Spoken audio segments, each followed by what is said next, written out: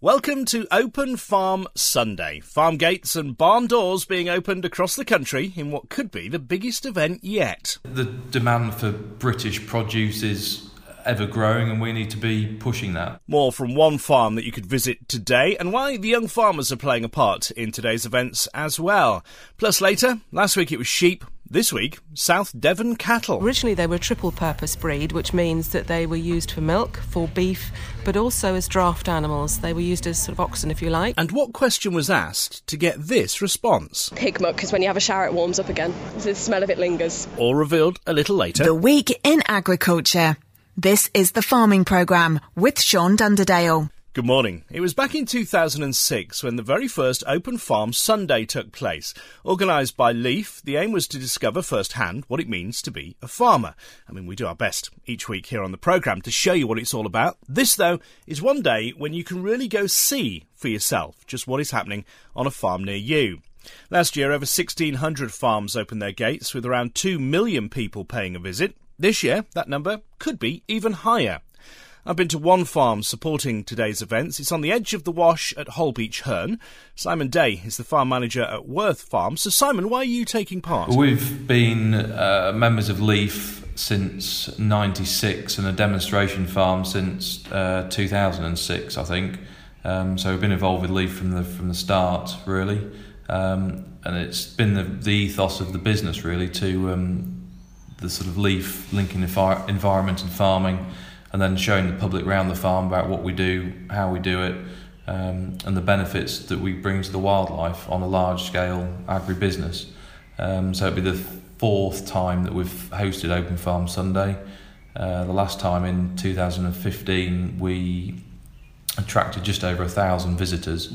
So this year we're going to push that and hope for quite a few more. The last couple of years there's been events in the area. Matthew Naylor at Naylor's Flowers and Aldershaw's at Moulton hosted, and they've both had over 1,000 people. So it seems right that we need to carry on with an event in the area because there's demand and the public want to get onto farm to understand a bit more about it. So it's a great way of doing that. You must be pleased that the public do want to get on the farm. They do want to find out what's going on here. Yeah, for sure. It's a very rural area. People drive past the fields every day and probably don't know might know some crops that are in there, but not all the work, the planning, the preparation, the technology that we've got now that's involved in growing the crops. So it's a great way of bringing them onto the farm and letting there's something for everyone. There's the young kids that just want to climb over a tractor, which they don't get to do any other day of the year, really. And then there'll be the grandparents coming as well, and there'll be some vintage tractors from how it used to be done in their day. So, there's something for everyone to see and do. And I guess, given the times we're in at the moment, it's important to engage with members of the public and to get that two-way conversation going, isn't it? Get their support, right? Yeah, the demand for British produce is ever growing and we need to be pushing that. And it's not just British, it's safe food that we're producing, and it's understanding what goes into that food that we produce for it to be number one picked up in the supermarket shelf over the sort of imported foods, and getting them on side with tractors on roads. There's tractors up and down the A17 and everyone's stuck behind a tractor, but if they understand a bit about where they're going and what they're carrying and what they're doing, it all helps with with our sort of not battle but our work, really. Yeah. Now, a lot of work goes into Open Farm Sunday. You don't just throw open the gates and say, come and have a wander around. You've got a lot of people coming as well with various aspects that, people can come and see. So we've got Holbeach Marsh Cooperative Peas. They've got a pea viner, and they'll do sort of the static viner sampling to show how they sample the peas and the process that goes through, and also the drones and how they're using drones to predict harvest dates. And then Hummingbird as well will bring there with drones to show how they're sort of scanning crops with those. We've got some sheep. We don't have any sheep ourselves, but our neighbours, George Thompson Farms, will bring some sheep, so there'll be sheep shearing and some lambs there. And then neighbouring farmers, we've got Emmett, are bringing a spinach harvester, and they'll be making kale and spinach smoothies, I think, on the day, so that'll be something different. Pickovers, J. Pickover & Co., the lettuce producers, will be having a sort of display of different salad crops and what they produce. QE Foods here on site will be doing sort of cookery demonstration on some of their new developments. Manor Fresh also on site, we're doing a sort of veg display. Open Field will bring the sort of story of wheat to life with how the grain goes from the farm and what it's used for. Then we've got Matthew Naylor and Aldershaw's are supporting this event, which is great, doing the sort of flowers and onion side of it. Young farmers are coming, Hutchinson's are coming with their sort of healthy soils, crop identification. Double Days, local machinery dealer, are bringing the pedal tractors for a little course for the kids to enjoy. And then there'll also be sort of our farm machinery on display, and the AD plant will be open, and there'll be people talking about how AD works and what that does for us.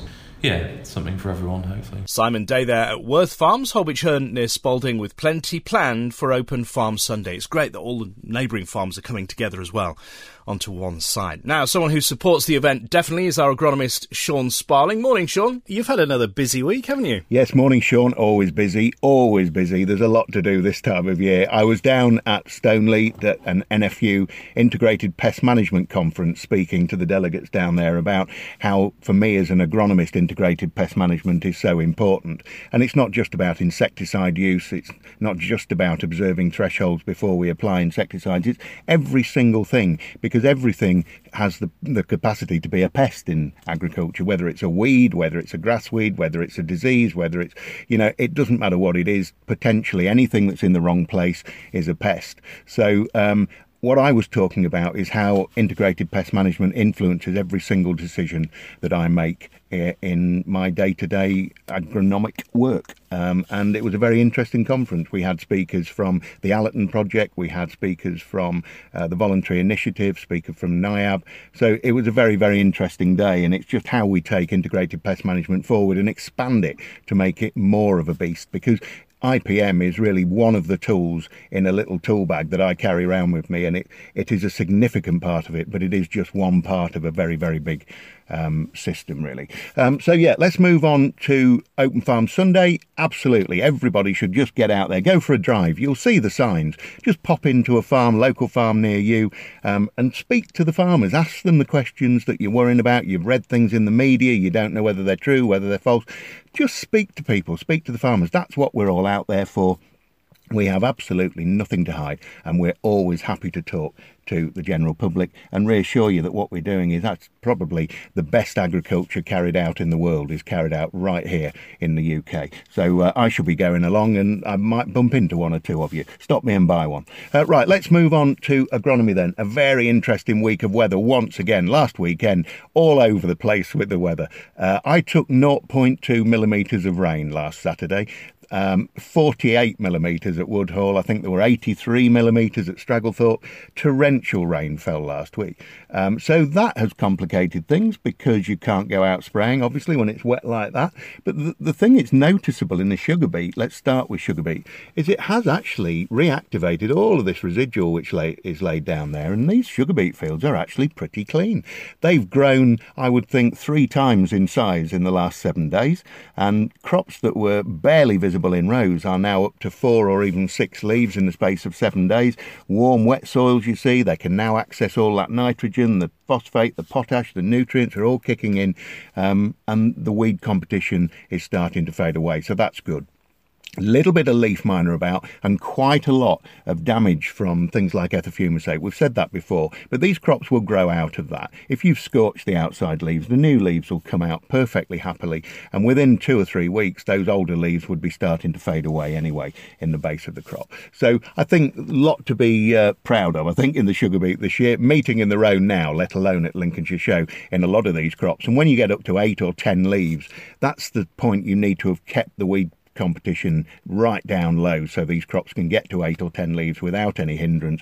And once they get to that point, with the exception of some tall weeds, they're not going to make a big impact on yield. So just make your decision as to whether you need to go in with one final herbicide to knock out the tall weeds like fat hen and some of the crawly cloy weeds like the knotgrass, the bindweed out there. But generally speaking, quite happy with sugar beet at the moment.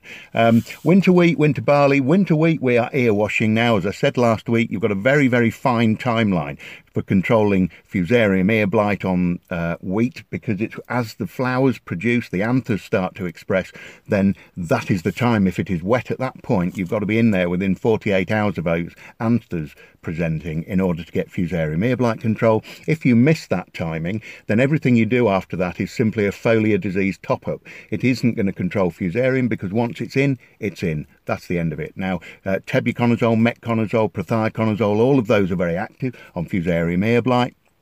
Microdochium is another disease which hits us on the ear as well, and the strobs are very active on microdochium. And don't miss the opportunity to pop a bit of bitter salts. Cheap and cheerful. It costs pence, but it will replace the magnesium, which we can see is being stripped out of some of these flag leaves, and get it into the ear. So things are moving very, very quickly. If you put your flag leaf spray on 10 days ago, 7 days ago, 10 days ago, and you touched a little bit of the ear, don't just assume you've got ear disease control, because you need to watch the weather and you need to hit the complete ear in order to get that orange wheat blossomage out there. Haven't caught enough in traps to even consider spraying. And remember what I said last week, there is no such thing as a residual insecticide to control that, so don't panic about it. Spring wheat, spring barley awns are out, flag leaf timing is upon us. Don't forget that chlorthalonil is very useful at helping against ramillaria and abiotic spotting in some of these crops, and the inclusion with your flag leaf spray on spring barley of astrobillering can help reduce the amount of brackling. But just watch those growth regulators because of timings. You need to make sure you're still safe on some of these crops, and herbicides as well. They do have a cut-off in terms of growth stage so that they continue to be safe to those crops. Potatoes, well, potato blight weather, we're bang in the middle of it. Keep your intervals to 7 days. For goodness sake, diversify the modes of action within your potatoes. Haven't seen many aphids out there on potatoes. A lot of small stuff just coming through the ground, but just because it's small, it doesn't mean it's not at risk from potato blight. Speak to your advisor, and for goodness sake, get a really robust 7-day programme in place. Linseed flowering in some places, barely 3 inches tall. In others, weed control very important. Remember, you have to have broadleaf weed sprays on before first flowers, and ideally before that crop gets to 6 inches tall. And as far as fungicides go, Alternaria linicola is a real threat in linseed, so once the flowers start to appear, speak to your agronomist about putting maybe a tebuconazole type material on there. But everything is grown like billio at the moment, and it's taking some keeping up with, and that light at the end of the tunnel, it's definitely getting closer, and it does look like the way out rather than another train steaming towards us. Thank you. Sean Sparling of Sparling Agronomy Services. The Friday before last was World Milk Day, aimed at recognising the importance of milk as a global food. One breed that used to be renowned for milking is the South Devon. Not anymore, though, no longer used for milking. The breed's national show took place recently at Suffolk, having taken to the road after the end of the Royal Show. Caroline Pulteney is breed secretary. The South Devons are a native breed, native to the UK. Obviously, with a name like South Devon, you can tell where they originated from. They're a lovely, big, red, quiet beef animal, and they are the largest of the native breeds in terms of size, and they are known for their docility, their quiet temperament, their milk, and their beefy qualities, and they do a beautiful job looking after the countryside. They say originate from, obviously, South Devon, but all around the UK, aren't they? They are all around the UK now.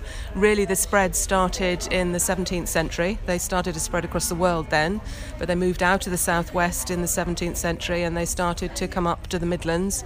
And when the train system started, there were a lot of cattle that were brought out of the southwest to finish up in the Midlands on the lush pastures in Leicestershire, for example.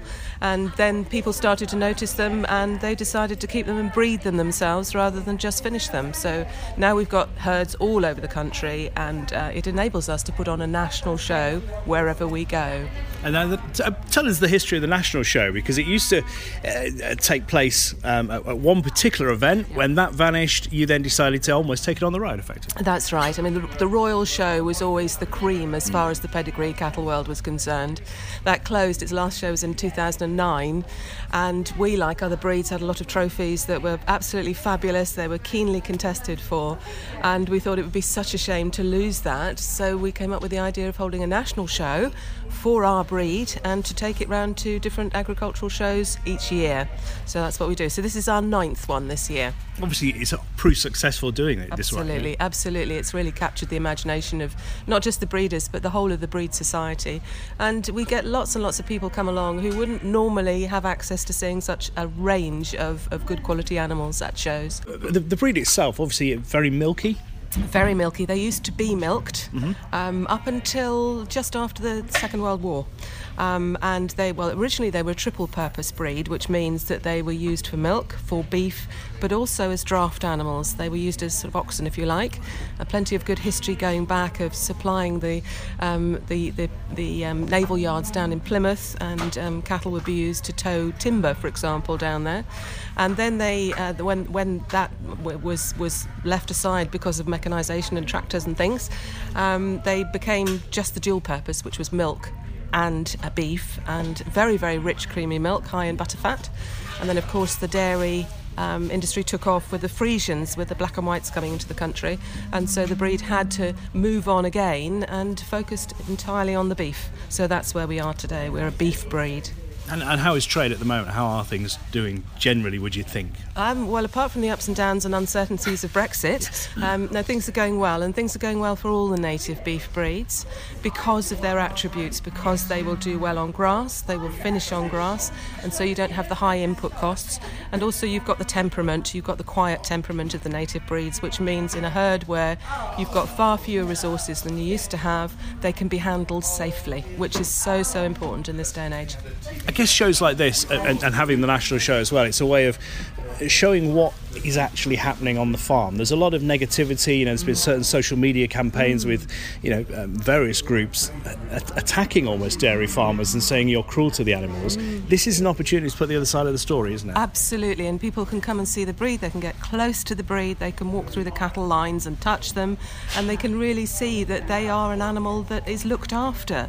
No breeder wants to mishandle his animals. It's not in his interests, and if there were any problems like that, he would quickly be vilified and turned out.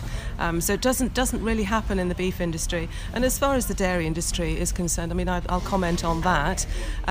Dairy cattle are kept for their milk, they're kept for their beef, and they are a product, and farmers do not wish to mistreat them. It costs money if you mistreat an animal, besides the discomfort and the distress of it. So I think these groups that are just attacking a few minors are really seeing a lot of, too much press, really. Caroline Pulteney, Breed Secretary at the South Devon.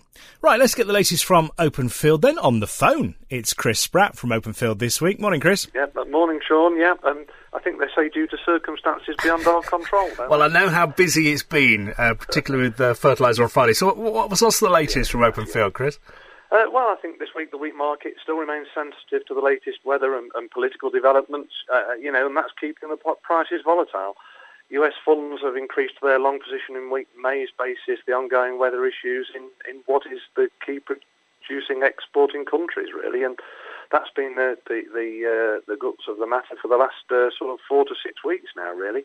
Russian production, that's been the main focus again this week. There's now a range on the wheat crop there of 65 to 78 million tonnes, so 12 million tonne range between the various analysts. Well, as we know, the UK crop's probably only 14 to 15 million tonnes, so a big variation.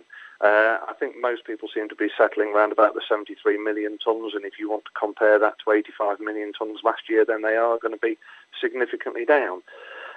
Nevertheless, what's causing the concern is I think the weather in southern Russia remains dry, increasing temperatures there, spring wheat planting areas in the northern regions, that's still falling short of people's expectations, still cold and wet, and really curtailing their drilling window. Australia, that's had some rains, but more's needed. And then if we look to northeastern Europe, Germany, the Baltic states, Poland, and in Denmark, and actually it's starting to turn a bit too dry there. And that is the flip side of what we're seeing and hearing from some of our growers that are actually in France at the moment, where there's been heavy rains there, and there is a bit of concern creeping in there due to that weather. And some people are, I think, probably prompting comparisons, maybe a bit prematurely, against the 2016 crop, which did see their yields fall and quality evaporate quite significantly as we got towards harvest. As far as the UK prices, they remain steady on the old crop positions. I think the trade generally are reluctant to sell to consumers unless they can secure physical supplies. Imported still is being talked about. Consumers, on the flip side of that, they're reluctant to cover new crop at what they perceive to be inflated prices. But I think growers, for the time being, where they have done a little bit, they've sold that at reasonable prices, and for the time being, sitting back and waiting to see the outturn of harvest. Next Tuesday, we'll see the latest USDA report, and that will give us a bit more direction. The fund managers and the trade will be certainly looking at that one closely. As far as prices are concerned, July feed wheat 162 to 168, old crop milling premium still in the £10 to £12 premium range. Harvest feed wheat 153 to 159, with November 157 to 163. And then May 19, 165 to 169 ex-farm. Old crop feed barley, that price now is a bit hit and miss, really. If there's a buyer there, they should be paying somewhere in the region of 100 to 145x, but a lot of people getting finished now and have withdrawn from the market. Harvest feed barley 132 to 136, with November 142 to 146 ex-farm. All-seed rape on the old crop for the small amount of stock that remains out there unpriced, 285 to 290. But the window of opportunity is just closing there now, with harvest 285 to 290, so similar sort of price, with November 295 to 300. As far as feed beans are concerned, old crop, there's just one or two bids there now into the northwest and southwest, but new crop for November in the region of 175, Sean. Thank you. Chris Spratt from Open Field. Earlier we heard from Simon Day at Worth Farms, one of many taking part in Open Farm Sunday this year. He mentioned the involvement of young farmers, key to the industry's future. Well, they're playing their part, as you might expect. Matthew Denby is chairman of the Lincolnshire Young Farmers. They held their annual rally at Carrington last weekend. He's busy setting up at Farmer Brown's near Alford, but has time to join me on the phone. Matthew, as I say, young farmers heavily involved in Open Farm Sunday, aren't they? Well, Lincolnshire Young Farmers have got several clubs out around the county. In fact, there's 5 clubs at 6 different sites. So we've got Spalding Young Farmers at Worth Farms at Hull Beach, Horncastle at Reevesby Estate. Market Raisin have got 2 teams out, would you believe, and one's at Uncle Henry's at Grayingham, and the other at Sutton Estates at Staten le Vale. Louth Young Farmers are at Sutton Estates as well with Market Raisin. And then my home club of Old Young Farms are at Farmer Brown's Ice Cream at Huttoft. Each club are doing their own things, but the sort of things they'll be doing is just educating youngsters and not so youngsters on agriculture by using things like our Watch the Cowpat educational board game, and it's a bit like Twister, but tries to educate the public on farming and agriculture whilst we go along. But there'll be various different things. Young farmers are facilitating tractor and trailer rides and mini digger challenges and all sorts. So there'll be a lot going on. And it's an important event, isn't it, to open the farm gates up to promote not only the young farmers but agriculture in general. Yeah, that's right. We're not doing enough to educate the public on where our food comes from, and there's too many people thinking that it comes out of a packet or from the supermarket. So this is just doing our bit, and it's obviously working. We're getting a lot of people through the gates at Open Farm Sundays, and it's got to be good stuff. And it's great so many young farmers are getting involved as well this year. Yeah, I think we are up really on involvement with Open Farm Sunday across the county, which is nice to know. It's it shows that it's not an ageing industry and that you can get involved, and it is a fun and exciting industry that can be very rewarding. Indeed. Thank you, Matthew. Matthew Denby on the importance of young farmers at today's Open Farm Sunday. There are plenty of farms opening their gates, not just in our part of the world, but across the country. You can check out our website for a list of them. The Farming Programme. 5-day forecast. Yeah, it's actually looking quite good for Open Farm Sunday, pleased to say. Sunny spells, maybe some cloud in places, 21 Celsius the high. The wind from the northeast at about 5 miles an hour. Clear skies at first overnight, clouding over first thing in the morning. We're looking at lows of around 9. The wind barely noticeable from the east at about 5 miles an hour. Sunshine to start Monday, but it will cloud over come the afternoon. 19 the high, staying dry. The wind from the east, 10, maybe 15 miles an hour. And then through Monday into Tuesday, we're looking at a little bit of clouds, still some clear skies, temperatures around 9 Celsius, and that wind from the north-northeast, 10, maybe gusting at 15, 20 miles an hour for a time. Tuesday, plenty of sunshine. We're looking at highs of 18 Celsius, the wind continuing from the northeast at about 15 miles an hour. Then a little cloudy at first overnight, but clear skies come Wednesday morning, lows of around 9 Celsius, the wind from the north at about 5 miles an hour. Further sunny spells through Wednesday, maybe a shower in places. 19 the high, the wind from the east at 5 miles an hour. And then the latter end of the week, mostly dry, maybe a few showers to the latter end of the week, though.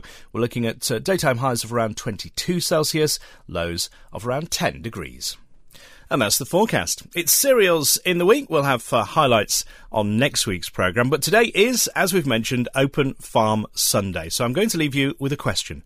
What's the smelliest thing on a farm? You can go and find out for yourself by going to one of the farms opening their gates today. But here's the answer Rob Hammond got from the young farmers at last weekend's rally. Until next Sunday, have a good week. Pig muck, because when you have a shower it warms up again. Yeah, but I thought they were clean. The smell of it lingers. Sewage sludge. I'd say it's the cow poo, definitely. That's pretty strong and very rich, actually. And if you get it on your shoes, it's not really that nice. You're blaming the cows? I'm blaming the cows. Sometimes it's the boys as well. The boys and the dads, when they come in for tea, that's not great either. I can imagine that, yeah, after a hard day's work. Yeah, definitely. And all the oil and grease everywhere, that's not great. When you get a rotten potato. Oh. That smells pretty bad. No one said that yet, though. No, that smells pretty awful, yeah. A rotten potato, and I think carrots are the worst as well. If you get rotten carrots, they're the ones as well. Probably chicken. It's got to be chicken. Oh, the poor chickens. Or maybe duck. What, duck. the ducks? No, duck aren't too bad. Chicken. Tell you what, though, pigs, they're clean. I know people think they smell, but they don't, do they? They don't. They're ever clean. The smelliest thing on a farm, chickens. Chickens. Got to be.